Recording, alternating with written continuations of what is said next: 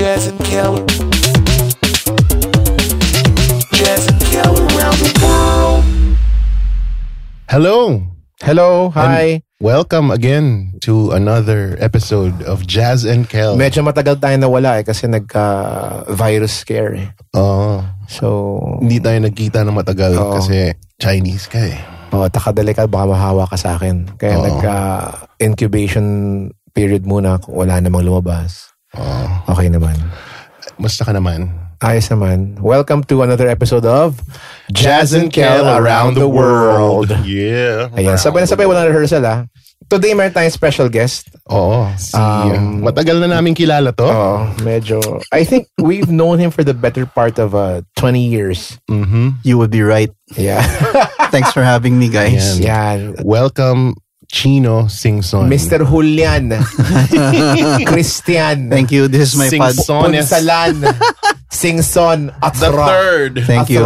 Pwede na sila pumunta sa government websites at hanapin ako doon.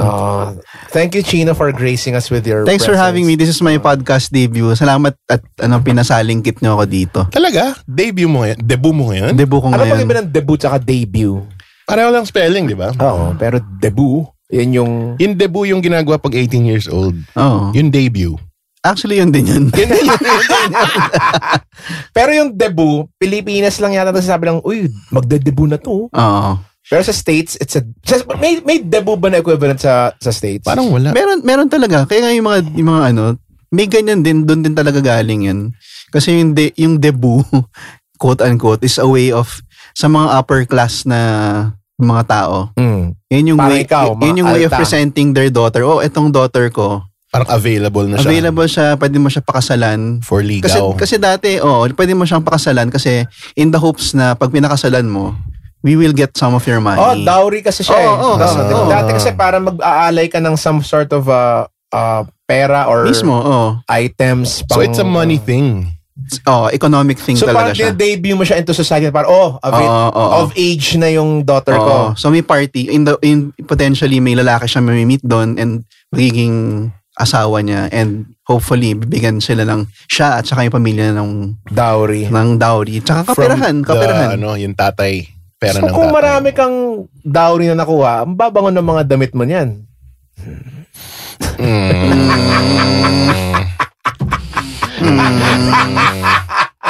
Anyway, yung Sweet 16, di ba, sa States, yung celebration ng ganun. Traditionally sa mga upper classes daw 18 talaga. Tama yung 18. Sweet 16 parang I think yan lang yata yung parang wordplay na Sweet 16 ka na. Parang I think wordplay lang yata yung... Hindi ba yung minsan Sweet 16 naririnig ko na yun yung age na bibigyan sila ng pony? Wow, talaga. Pero nagiging thing nga din yata yun yung pag 16 mo, may party ka din. Iba pa yung sa 18, iba pa yung sa 21. Meron talaga. 18. Meron din yata. Why is it called Sweet 16? Bakit? Tama. A Sweet 16 is a coming-of-age party celebrating a teenager's 16th birthday, mainly celebrated in the US and Canada. As the name suggests, the celebration takes place on both boy and girls. Na Sweet 16? May Sweet 16 din sila. Pati sa boys, Sweet 16 ang tawag. I think, yung debut, i-google mo yung debut. Sige nga. Paano? Ano sa lalagay mo? D-E-B-U-T. Debutante na lang. Yeah, debutante. Etymology. Debutante. Mas babae yung debutant, di ba? Pakinggan natin ang tamang pronunciation. Sabag yung speaker ko, debutante. What does it mean to be a debutante? A debutante or deb? From French debutante meaning female beginner. Hindi ko alam yun, Female beginner. Is a young woman of aristocratic, tama si Chino, or upper class family background who has reached maturity and as a new adult comes out into society at a formal debut or possibly debutante ball. Tama, beginner. Kasi di ba pag mag-debut ka ng something, parang it's your first thing, di ba? So yan yung parents niya, pinapakita niya sa society, sa mga katropa nila. Ito yung anak ko, baka pwede niyong i-pair up sa mga anak niyo. Narinig ba, meron palang counterpart yung debutant sa lalaki? Ano? Parang botilyon? Narinig ko na yung term na yun. Botilyon? Paano spelling? Beaut, as in beautiful na beaut, tapos ilyon. Pero sa lalaki yun? Sa lalaki. Yan yung counterpart ng usually sinasabay siya sa pag may kapatid siyang lalaki. Beautilyon. Anong kinalaman dun sa cotillion? May cotillion sa di ba? Sa debut. Cotillion. Etymology. Sige nga, hanap natin. Cotillion. French na pala yung cotillion. Ang ibig sabihin nun na, why is it called a cotillion? Dance yun, di ba? Oh, the word cotillion was first used in 18th century France and England to describe a group dance. Group dance siya, Group tama. dance. Oh. Okay. Considered to be the forebearer of the square dance. Oh, Okay. An element Okay. left. Ayun, yun lang. So, yun yung mga nakita natin sa movies na nagsasayawan sila na Yung square dance, sabay-sabay. Masaya yung square dance. Alam mo, nag-square dance ako nung grade 6 ako. yun ba yung mga nasa mga cowboy movie? Mga cowboy movie? Cowboy bar, parang mga farm movie. Parang mga ganun. Yung music din yung parang Yung parang Dosido and an element left. yung square dance. Tas, ano yun, may art ba yun? Kino-call out, may barker, kino-call out niya yung moves. Kung anong Kasi yun yung moves. gagawin nyo. Pero yung moves, may parang way back, may parang sa simula, may parang aral nyo muna yung moves. Nung grade 6 kami, tinuturo sa amin yung moves. Tapos pero yung moves nasa plaka na eh. Plaka pa nun. Pinaplay nila yung plaka. Tapos, call out ng plaka. Call out ng plaka. Tapos gagawin yun. Para may instructional. Oh. Parang gano'n. Okay. Siguro Masaya parang may siya. din yan, may parang prescribed preset na moves na kunwari cha-cha, boogie. So pag tinawag niya na move 1, ito yung So gagawin pag niya. tinawag yung cha-cha, lalabas yung mga senador. Anyway, kaya natin in-invite si Chino kasi gusto natin ng maganda tong topic natin na gusto natin pag-usapan na last year pa natin pinag-usapan. Last year pa eh. Hindi lang natuloy eh. Meron kaming Invite niyo ako talaga dapat. Ikaw pa. last year pa namin pinlano to. Wow. Pati yung virus, pinaka namin last year. Galing niya. Grabe. Galing niya. Too soon. Anyway, ano siya, parang nangyayari is, meron kasi kaming jazz pinag-usapan na Parang, how do we judge art forms like music or movies? Diba, is it right na sabihin natin it's good or bad? Or pangit at maganda. Or pangit or maganda. Diba? Or is it better to say na I like it or I don't like it? Kasi if it's good or bad, may mga taong gusto yung mga ayaw mo eh. Na para sa'yo, pangit. Yeah. Oo. So ano yung tingin mo? Kasi para siyang for me, usapan namin judge, hindi ba parang ang arrogante mo para sabihin na, pangit yan. Pero, para sa'yo pangit dahil di mo gusto. Pero posibleng, ibang, parang pagkain eh. Di ba? Yung pagkain, may mga tao ayaw nila ng ampalaya. Hindi lang sila mahilig. Kasi kasi hindi nila ng ampalaya. Pero may ibang tao, pero hindi siya, parang, you can't say it's bad, di ba? So yung pangit talaga na word or maganda, purely subjective yun. Kasi wala namang, how would you ano that? Parang sabi, so to be clear, pinag-usapan natin yung good or bad or I like it, I don't like it in terms of art. In terms of anything. Actually, anything eh. Kahit pagkain, pwede mong ganyan sa pagkain eh. May things, for me parang may things kasi na subjectively good and bad. Like, may... Actually art talaga. Like movies so art or talaga. music. Sige, simulan natin sa art. So, to contrast to art, may things talaga na objectively good or bad. Para lang ma-differentiate natin sa sa gusto yung pag-usapan. Hindi, pero sige, ano yung objectively good? Yun nga meron bang objectively good or objectively bad when it gets to art? Nothing? Hindi. Sige, start tayo to. Merong objectively music. Sige, good and bad, pero hindi art. Isasabi ko na may things na objectively good, objectively bad. So, kunyari may kotse na pangit talaga. Pangit in what, aesthetics or pangit performance? Di ba? Meron din. Pwede, yun. Pero yun, quantifiable. Nakikita mo na, pangit yung... Ito, let's start na music. Yung kaya natin chime in eh. Music. We can speak to it. May isang kanta, let's say, itong kanta. May mga tao sabihin pangit yan. Pero may mga tao na tuhang-tuwa dyan sa kantang yan. So, yung question namin, Jazz, is, we think it's better to say na, instead of, pangit yan, I think it's better to say na, hindi ko trip yan. Hindi ko trip yan. Diba? Kasi, let's say, what qualifies you to say na this piece of music is good or bad? Diba? Parang, di naman, kailangan ba nag-aaral ka ng College of Music and alam mo yung lahat ng rules and pagka nasunod ba lahat yon, it's good? Paano kung ayaw mo yung piece of music pa rin? Tapos, contrast niyan yung Pineapple Pen. Hit yan, di ba? Pero, would you say it's bad? Or would you say it's good? Or marami lang may gusto? Tingin ko yung difference no sa sinabi nyo, yung when you say na that's good or that's bad, parang kinahon mo na yung thing na yun eh. Parang hindi mo na binuksan yung door para sa ibang tao na to make their own judgment. Parang sinabi mo na, yung last Star Wars movie was bad. Wag mo na panoorin. Parang ganun yung dating niya eh. Yung implied na yung wag mo na panoorin. Parang may certain arrogance, di ba? Na parang, let's say nag-post ka. Don't watch the Star Wars movie. It's bad. Yun. Parang in-exclude mo, parang ginatekeep mo na agad yung yung thing. Parang sinabihin mo na kaagad yung, parang pinoison mo na yung thing para sa ibang tao. Parang wag mo na experience for yourself. Pero hindi. Wag natin sama ganun. Yung ano lang, wag natin yung parang kasi medyo may opinion na parang pag may pag-uudyok na yun na parang wag mong panoorin yan or panoorin mo to kasi maganda. Yung lang, opinion na pangit or maganda. Halimbawa, magandang example yung Pineapple Pen na song. Diba?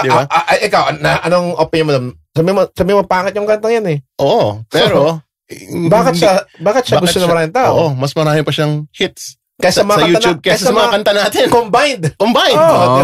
Diba? So, parang yung ganun. Bakit?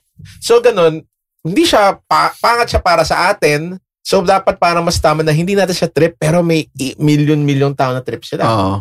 Because para sa kanila, yun yung gusto nila. Or baka yun yung case na yung kanta na yun, it's so bad that it's good. Pwede rin. Pwede rin. Parang you like it for other reasons. Other than yung scholarly way of looking at an art form, di ba? Kasi ako nung napanood ko yung si PPAP, si Pineapple Pen, nung una parang, ano to? Parang na-weirdohan ako. Tapos, eventually parang nakakatawa din pala. Kasi yung video nakakatawa eh. Ako din parang ayoko. Nung una ko rinig, parang ano to? Pero, dumikit siya sa utak ko. For some reason, memorize ko na siya. Di ba? Pero hindi ko pa rin gusto. Pero, kasi yun yung parang kahit, tama sa amin yung it's so bad, it's good. Parang sobra siya nakakainis, naging catchy na siya. Maraming mga ganun na na bagay-bagay eh. Diba? I think yung pag sinabi mo na na I didn't like it or I liked it, opens up other people to make their own judgment. Parang yun eh. Parang tama kayo, it's better to say na I didn't like it. Iiwan mo na sa ibang tao na to make their own judgment. Basta ako di ko siya gusto. Hindi siya dapat. Ako nga gusto kong gumawa ng resolution ngayong taon. Nagsimula yan na parang New Year's resolution natin di ba? Na wag na tayong mag-judge ng things as good pangit, or bad or maganda. Ano na lang, I don't like it or I like kasi it. Kasi yung good or bad parang medyo sweeping. Yung pangit or maganda, nice or masyadong sweeping yung statement na yan eh. Tsaka parang kahit nga isipin ko yung painting. Subjective yan eh. Subjective sobra yun. Parang art eh. May gusto ka na painting na hindi mo ma-explain kung bakit mo gusto. Ito pa, isa mga example. Yung mga Oscar award-winning movies. Like, yun. Ano ba? Mga English Patient. Yun, best picture yan, di ba? Pero hindi ko matagalan talaga. Di ka pa tapos yun eh. Ako hindi ko pa napanood yun. Snippets lang napanood. Yun ba yung Ray Fiennes? Panalo siya. Ray Fiennes ba yun? Di ko maalala. Ay, William Hurt yata yun. Hanapin ko nga, English Patient. Di ba, meron ba kayong mga Oscar award-winning movies na hindi mo matagalan pag pinanood? Ray Fiennes, tama. Ray Fiennes. I'm sure meron ganun. Colin Firth. Yung mga hindi mo magets, ba't nanalo ng Oscar yan?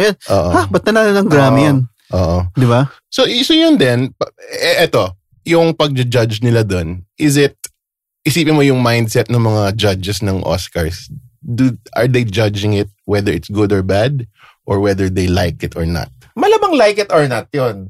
Kasi parang good or bad, parang ba, good or bad. Let's say, etong anggulong to, hindi dapat ganun yung standard. Technical. Parang may technical ka na pwedeng panood. Or baka depende sa kung cinematography. Hindi kasi parang, parang actually, judge mo ba siya based on kung ano yung technical standards or judge mo siya kung, kakaiba to Di ba? Kasi marami ng mga bagong movies na iba na yung camera work. Actually, speaking of the Oscars, dinajudge yung films, dinajudge sila on all those things. So, kaya siya... may iba-ibang category. Kaya siya Academy. It's the Academy of Motion Picture Arts and Sciences. So, dinajudge yung films based on technical merit tsaka artistic merit. So, nandun lahat yun. So, pero technical, which is they separated through the categories. Yung technical merit, meron best cinematography, best sound, best editing, best visual effects. Yung gano'n. Tapos yung acting, I think yun na yung subjective. Yung best actor, best film, best director. Kasi diba, yun yung subjective. Yun yung art na part. Ano ba, nanalo si diba, si Denzel Washington dun sa training day. Sabi ng mga tao, yan naman talaga siya eh. So, hindi siya umarte. Ganun ba talaga siya? Sabi nila, parang doon pa siya nanalo yung movie na talagang siya yan. Ganun? So, hindi talaga siya puti magsalita? Yung sabi ng mga tao eh. Parang yun naman talaga siya eh.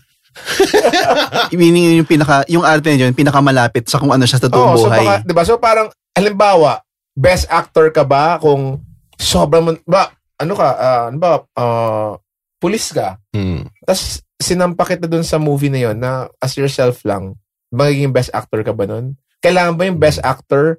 Kailangan ba siyang dapat hindi ka ganun? Tapos ma-portray mo yung hindi role mo in real life para masayang best actor ka. Kasi kung hindi, hindi ka naman din ganun ka lumihis. So in that way, yung pagiging best whatever, hindi rin kapani-paniwala minsan. Or let's say, nanalo kang best actor.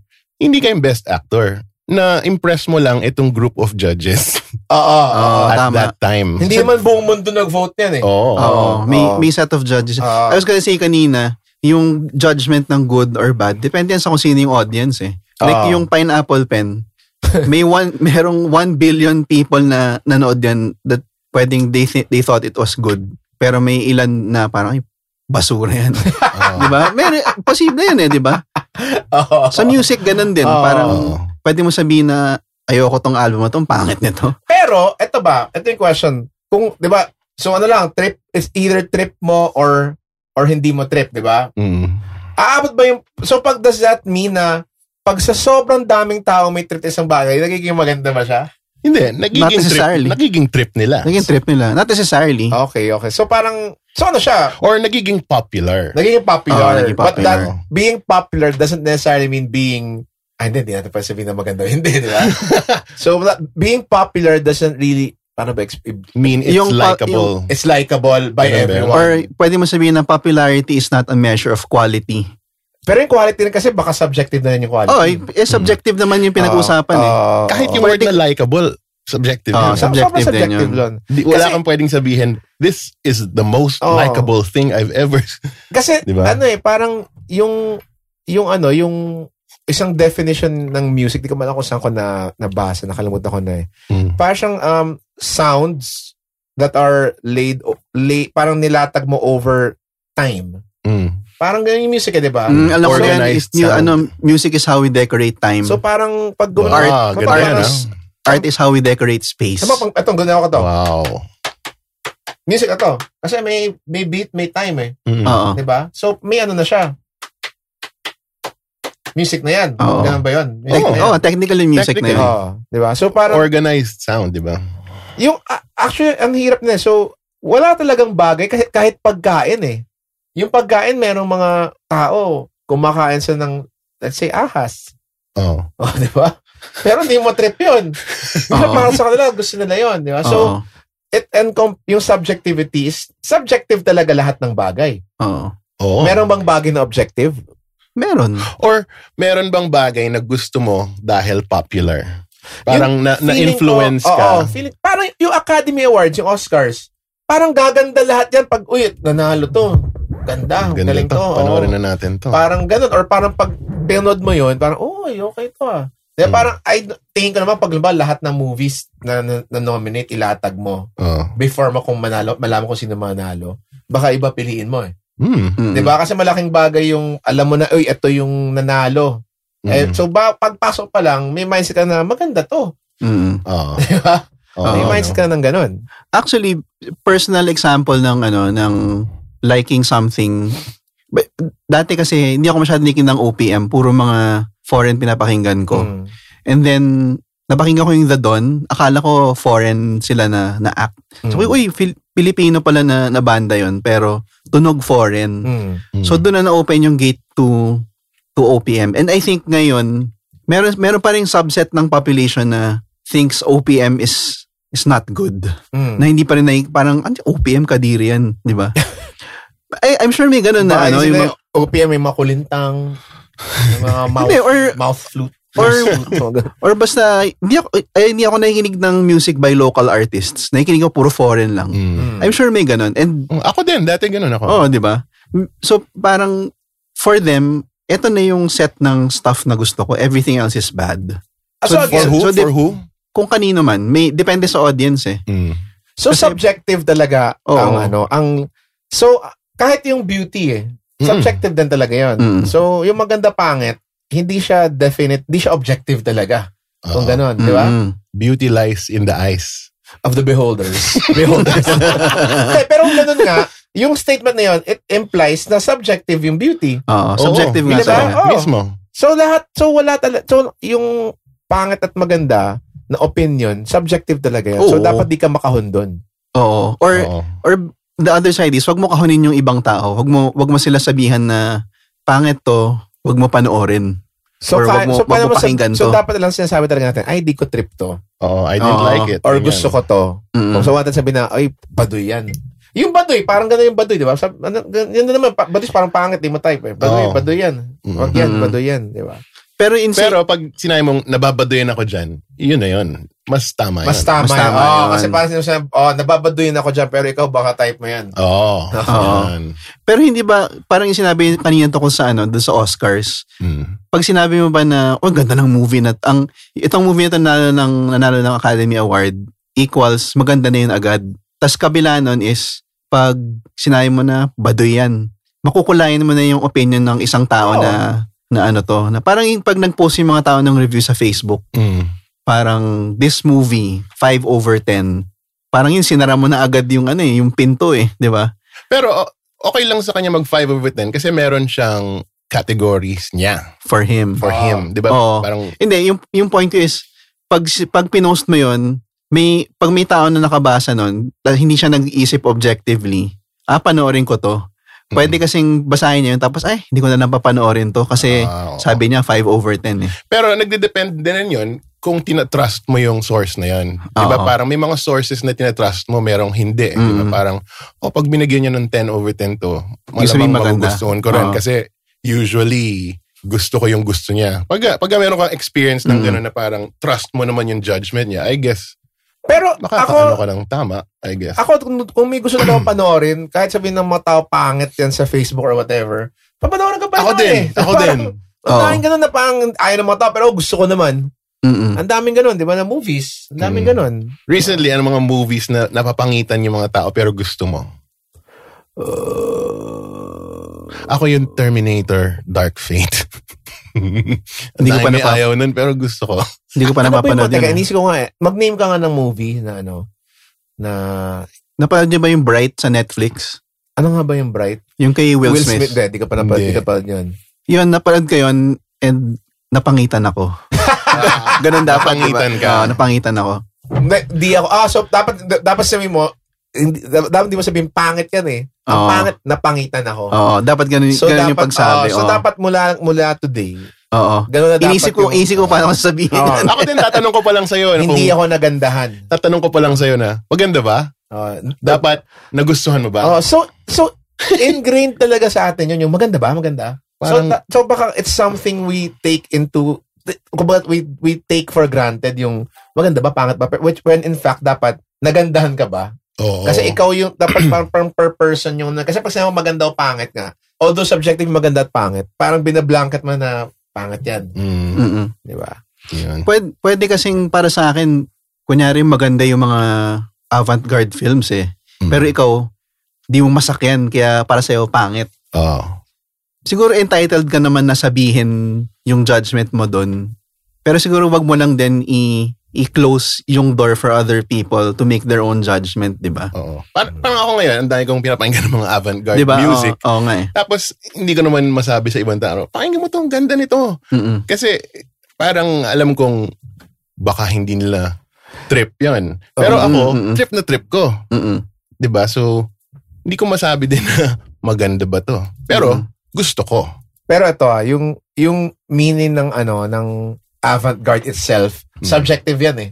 Anong Hindi ba? For me, of the, di ba, ano bang definition ng avant-garde? Para sa ang definition ng avant-garde, yung hindi siya mainstream eh. Okay. Yung mga, tama ba? Yung pagka hindi ko. Ang alam ko, forward thinking, yung ibig sabihin ng avant-garde. Advanced guard. In French, avant-garde means the vanguard or the advanced guard. Basically, the people and ideas that are ahead of their time. So, parang feeling ko ahead of their time, parang isa lang yung way of saying na hindi ka namin trip eh. Hindi. Or hindi ka pang ngayon. Hindi ka pa na... Hindi na namin, baka maganda yan, pero ngayon hindi namin trip yan. Hindi ka pa na yung masakyan. Okay yan. Hindi ka pa na yung masakyan ngayon. So yung avant-garde, para na siyang siya. It's a form of exclusion. Hindi ba? Kasi, kasi advance ka para masyado sa amin eh. Well, yung pagkahon ng something into avant-garde, yun ang exclusive. Pero for the creator, malamang trip niya yun ngayon pa lang. Oo nga, pero parang, di ba parang medyo to some extent na parang convenient na parang, etong ginagawa ko, kung di mo trip, parang avant-garde to eh. Di ba, parang di ba joke nga natin, pag may makita tayong something, avant-garde yan. Or parang mag-ano ka. Ito nga, naalala ko lang din. Parang Revolution 9, number 9 ni John Lennon, di walang makakaintindi, avant-garde. Pero alam mo, trip na trip ko ngayon yun. Yung Revolution number 9? Yung Revolution 9. Hindi ko din ma-explain kung bakit. Kaya nga, so parang, yung avant-garde itself, parang siyang subjective ba yung avant-garde in itself? Kasi, hindi mo masabi kung ano yung avant-garde talaga kasi parang yung definition siya, it's outside of what we consider, kunyari, popular or normal art. Current guard. Parang sino ba example? Parang I'm sure nung unang lumabas yung paintings ni Dali or ni Picasso, yung mga ibang mga established na ba't kanya ka mag-painting? Dapat may ganyan. Kasi may like si Dali, I'm sure dami niyang rules na binasag sa mga paintings niya na, ba't yung clock mo medyo floppy? Dapat hindi ganyan. Bakit yung clock mo parang papel? Kasi binasag niya yung rules ng realism.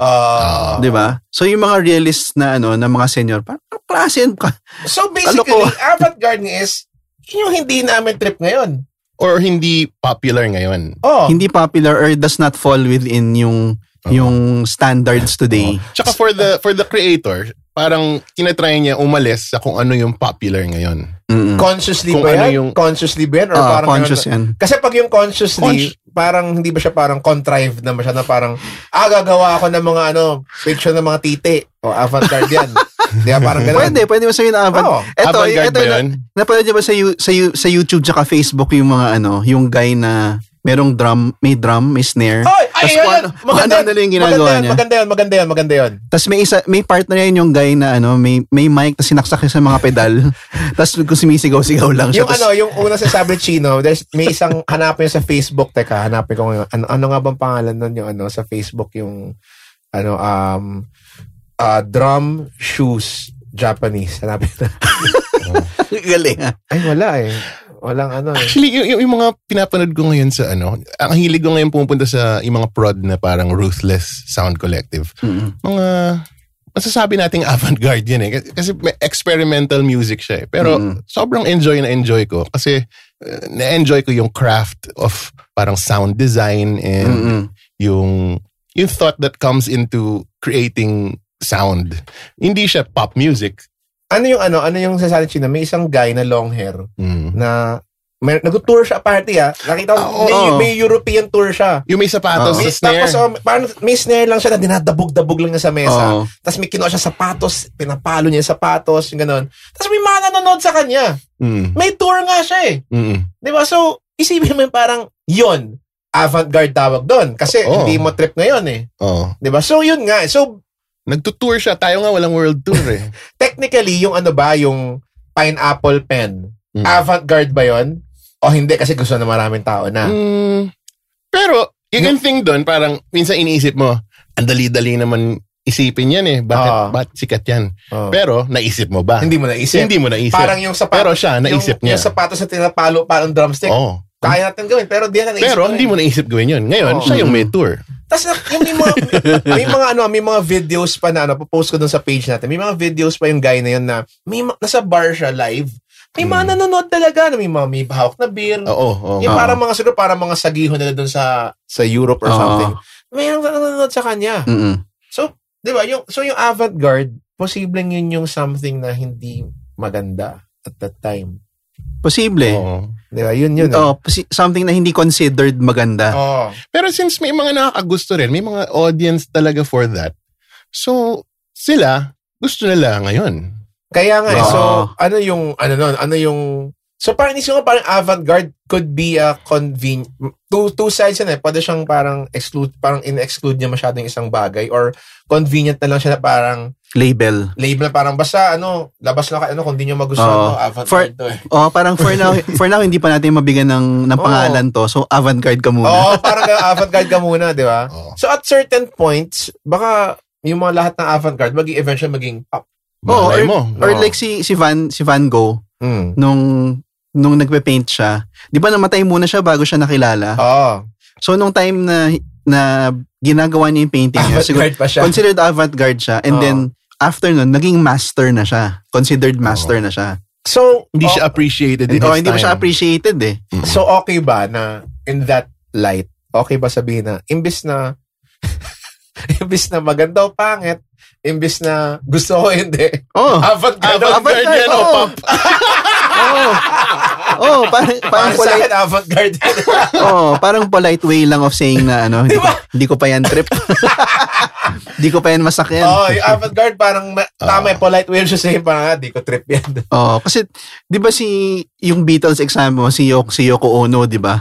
Yung sounds niya dun sa recordings niya nung time na yun, avant-garde na siya nung time na yun. Hanggang ngayon avant-garde hanggang ngayon eh, pero yung B-52s daw, sobrang trip nila yon nung time na yon, and nag-filter yun through sa mga recordings sila. So may mga records sila na tributes to, may mga di ba yung Rock Lobster? Yun. Direct. So sinabi talaga nila na sobrang na yung gusto si Yoko Ono, kaya ginaya namin siya sa Rock Lobster.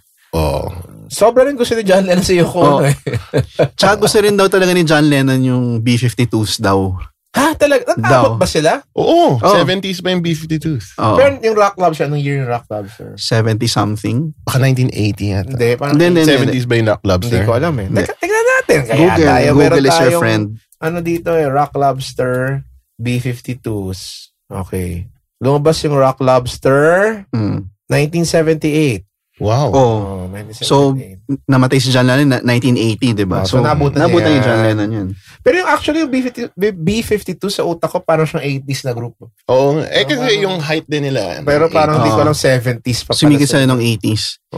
Yung B-52s din, napakinggan ko yung isang Rolling Stone na podcast.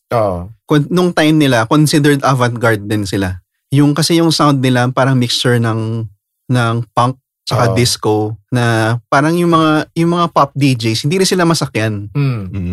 So to some extent din, yung local music scene, avant-garde din yung mga banda dati. Bakit? Kasi hindi naman pinapatutug yung mga banda sa sa radyo, di ba? Kung isipin mo in the way na advance guard, may sounds na sila na ginagawa na hindi pa na-absorb ng mainstream, meaning hindi pa pinapatugtug sa radyo. Or hindi pa nakikita sa TV. So yun nga, pinakamaganda talaga is avant-garde or hindi. Yun lang naman, yun na talaga yung classification ng lahat ng bagay. Diba, parang trip mo ba tong ampalaya? Ay, avant-garde masyado para sa akin. Pati pagkain avant-garde. Kasi parang di mo trip eh. Ito avant-garde yung pagkain, alam mo bakit? Pwede. Kasi may mga pagkain ka nung bata ka, di mo trip. Tapos ngayon matanda ka, trip mo na. Gusto mo na. Dati, ayoko ng bawang. Ayoko ng ampalaya dati. Pero ngayon, gusto ko na. Hindi ako kumakain ng sibuyas dati. Ngayon kumakain ng sibuyas. Yeah, so, avant-garde siya para sa'yo ng panahon na yun. So, yun talaga yun. Pero, hindi naman siya kinreate at that time in the purpose of going against what is popular. Yung bawang, pero yung palaya. Pero baka naman yung avant-garde is not naman din na parang something conscious na parang gagawa ako ng taliwas. Siguro naging gano'n eventually. Pero baka ng mga tao parang ito yung trip kong gawin eh. Hindi siya parang consciously na parang gagawa ako ng music na isang gitara, isang string lang. Sa Sa culinary arts, meron bang avant-garde? Meron, sigurado Tingin ko meron. meron. Meron yan. Parang itong ko timpla meron. na to, hindi pa to ginagawa ngayon. Or yung parang mga lahi ka ng mga, di ba dati, di ba ngayon uso na ngayon yung mga nalahi ka ng mga bulaklak sa pagkain? Di ba? Dati di mo isipin parang 10 years ago. Oo nga, no? Paglagyan ng Di ba bulaklak sa meron nga pagkain. yung mga super gastro lab, yung mga gumagawa sila ng ng foam na lasang kunyari lasang peas. Pero foam yung Na foam, Oo, pero foam siya or may smoke na lasang lemon. Yun hindi yun ma-appreciate ng lahat. Hindi rin siya accessible sa lahat. Oo. So baka pwede may mga nagsasabi na ano yan? So lahat ng bagay, Diba? so lahat ng bagay talaga, so technically ba lahat ng bagay pwede mo consider as art? Lahat ng mga bagay na pwede mong... Ano ba yung definition of art? Ang alam ko, di ba, parang it's the expression of the soul. So, Wow. it's the creation of someone trying to express something. So ano ba to? Definition of art. Diba? Tama, expression or application of human skill and imagination, typically in visual forms such as painting, sculpture. And may part dyan about beauty. Ano mo? Producing works to be appreciated primarily for their beauty or emotional power. Pero yung beauty in itself, subjective yan. Diba? Oh. So, lahat talaga ng bagay is subjective. Oo, Diba? tingin ko. Kahit tunog kahit may standards, kasi ang recording may standards na malinaw ang tunog. Oh, diba? So, parang siya, parang lahat talaga ng bagay, may mga tunog, may mga recording na pangit yung, hindi ko natin trip yung recording na tunog. Pero para sa ibang tao, gusto nila yun. Diba? Yun lang. Ayun. So, ang ganda ng usapan, but we have to Leave. Sad. Para Sad naman next, face. para abangan nyo si Chino ulit. Thank you. Pero ito yung gusto namin iwan sa inyo lahat. Try natin gawin na huwag na natin sabihin na pangit o maganda. Avant-garde o hindi. Diba?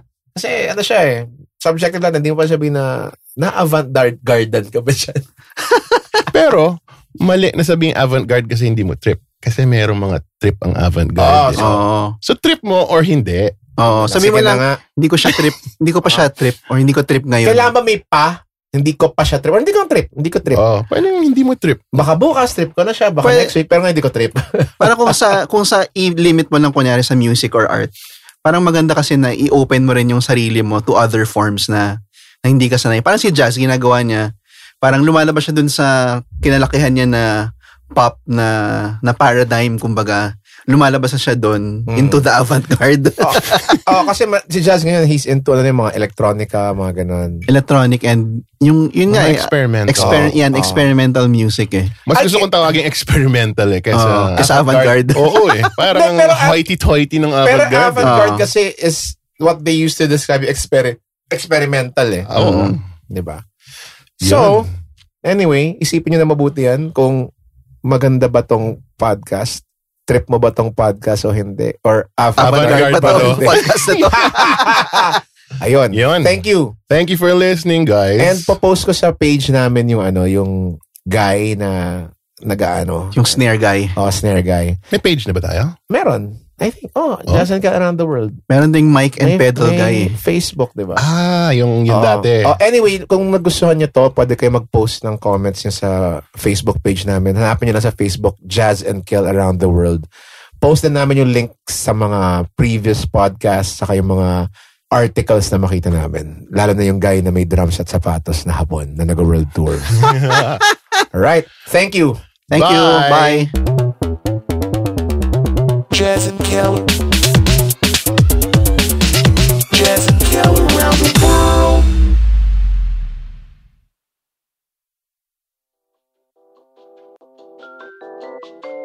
Jazz and Kel Around the World is recorded at Big Baby Studios. If you want to contact us, visit our Facebook page, Jazz and Kel Around the World, and send us a message.